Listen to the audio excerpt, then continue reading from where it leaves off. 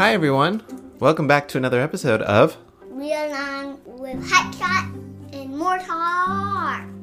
Okay, I guess it's Read Along with Hotshot and I'm Mortar? Yeah, I will change back to the normal form. I also like Blade. Okay, got it. And those are characters from what? Rescue Bot. Rescue Bots. Alright, we haven't watched that in a while. And I have a game on it on my tablet. Do you? Mm-hmm. Okay, cool.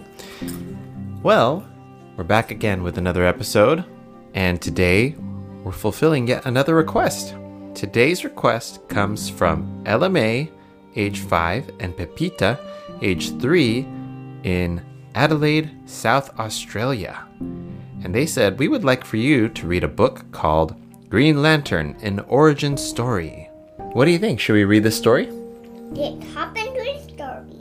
Okay, well, before we do that, though, remember we have to remind everyone that if you want to send in your own requests or suggestions or any sorts of feedback, feel free to drop us an email at readalongwithmiles@gmail.com or click the link in the podcast description to send us a voice message. Or you can launch it in a cannon if you like to, if you have a real cannon. Okay, with that out of the way, let's get into the story. Okay. Green Lantern, an Origin Story. Written by Matthew K. Manning, illustrated by Luciano Vecchio. Everything is quiet. A ship plummets toward Earth. No one can hear the whine of the ship's engines. There's no sound in space. But inside the craft, things are different. The whir of computer parts is loud. The emergency alarms are deafening. This alien is named Abin Sur. He comes from a world far away from our own. He's a champion in that place, but his time is almost at its end. Ring, Abin Sur says. Find my replacement. Find a man on this world. A man who knows no fear. Find the next Green Lantern. The ring's answer can't be heard over the roaring flames. The ship is no longer in outer space. It has entered Earth's atmosphere. There's nothing quiet about this man or his plane. His name is Hal Jordan. Flying is what he does best. Looks like he's flying a jet. A super fast one. Maybe he's in the Air Force or some sort of military. You're taking it too high, someone says through Hal's headset. The voice belongs to Carol Ferris, Hal's boss. He should really listen to her, but he doesn't. Instead, Hal takes the plane higher. I'm a test pilot, Carol, Hal says. I'm going to do my job. Let's see what this thing can do. The jet continues to climb. Just then, the engines shut off. Wait, Hal says. He looks down at his controls. There's no noise coming from them. Carol's radio goes silent. Hal? Carol yells into her headset. Hal, answer me! But it's silent on the other end. Hal pulls at the controls. They don't respond. He only has a few seconds to eject before the plane crashes. Suddenly, everything starts to glow. A bright emerald light floods the cockpit. Do you know what color emerald is? Green. That's right. It takes 30 seconds for Hal's eyes to adjust. He can see again, but it takes him much longer to believe his eyes. His plane is no longer falling. It's flying, lifted up by a strange green light. The light finally sets the plane down. Hal doesn't recognize the area. There's too much smoke to see anything. Then a green beam of light cuts through the smoke. Hal follows the beam through the smoke.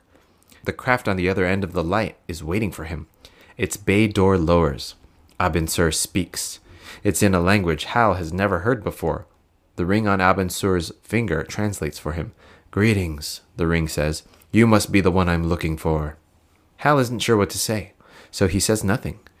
You are not running away at the sight of me, Abin Sur says. That tells me the ring has chosen correctly. Your bravery and... But the alien is too weak to say any more. He simply hands Hal Jordan his ring. The ring touches Hal's finger. Abin Sur disappears, and so does the ship, fire, and smoke.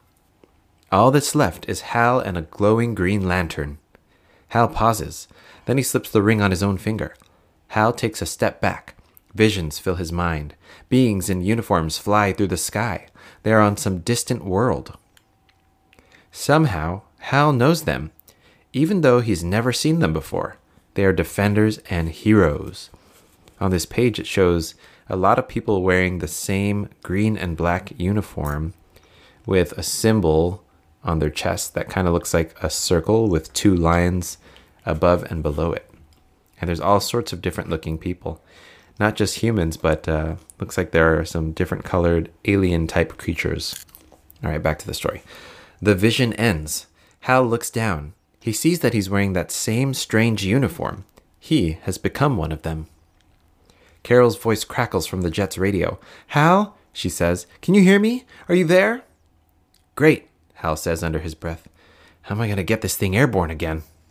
Then a bolt of green bursts from Hal's ring. It surrounds the jet. It rises into the air. Oh, he says, I guess that'll work.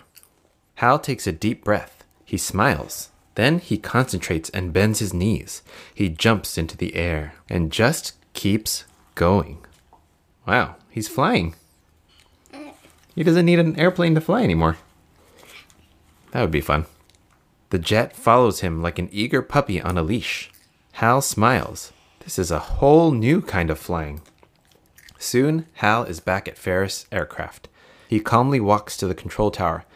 Hal, Carol cries, how did you... But the explanation will have to wait. Another plane has lost power. It's going down quickly. The alien radiation from Abin Sur's damaged ship still hangs in the air. It's interfering with the plane's equipment. With all eyes on the sky, Hal heads to the locker room. He touches his ring to his lantern to charge it. The ring sparks with energy.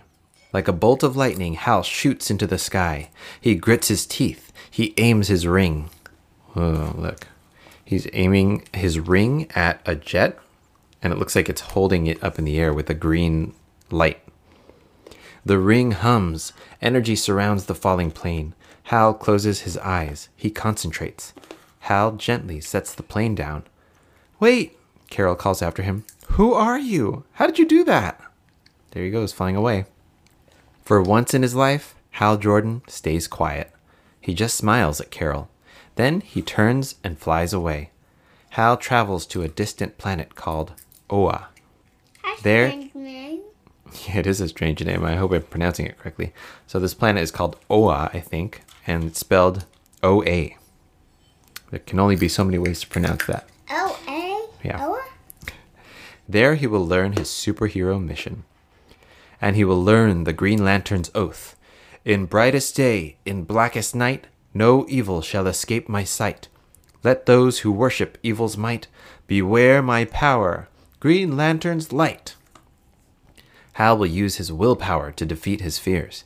He will protect the beings of Sector 2814 against all evils. He is the greatest Green Lantern.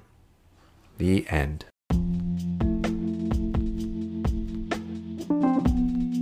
That was cool. I didn't know any of that stuff. I'm not super familiar with Green Lantern.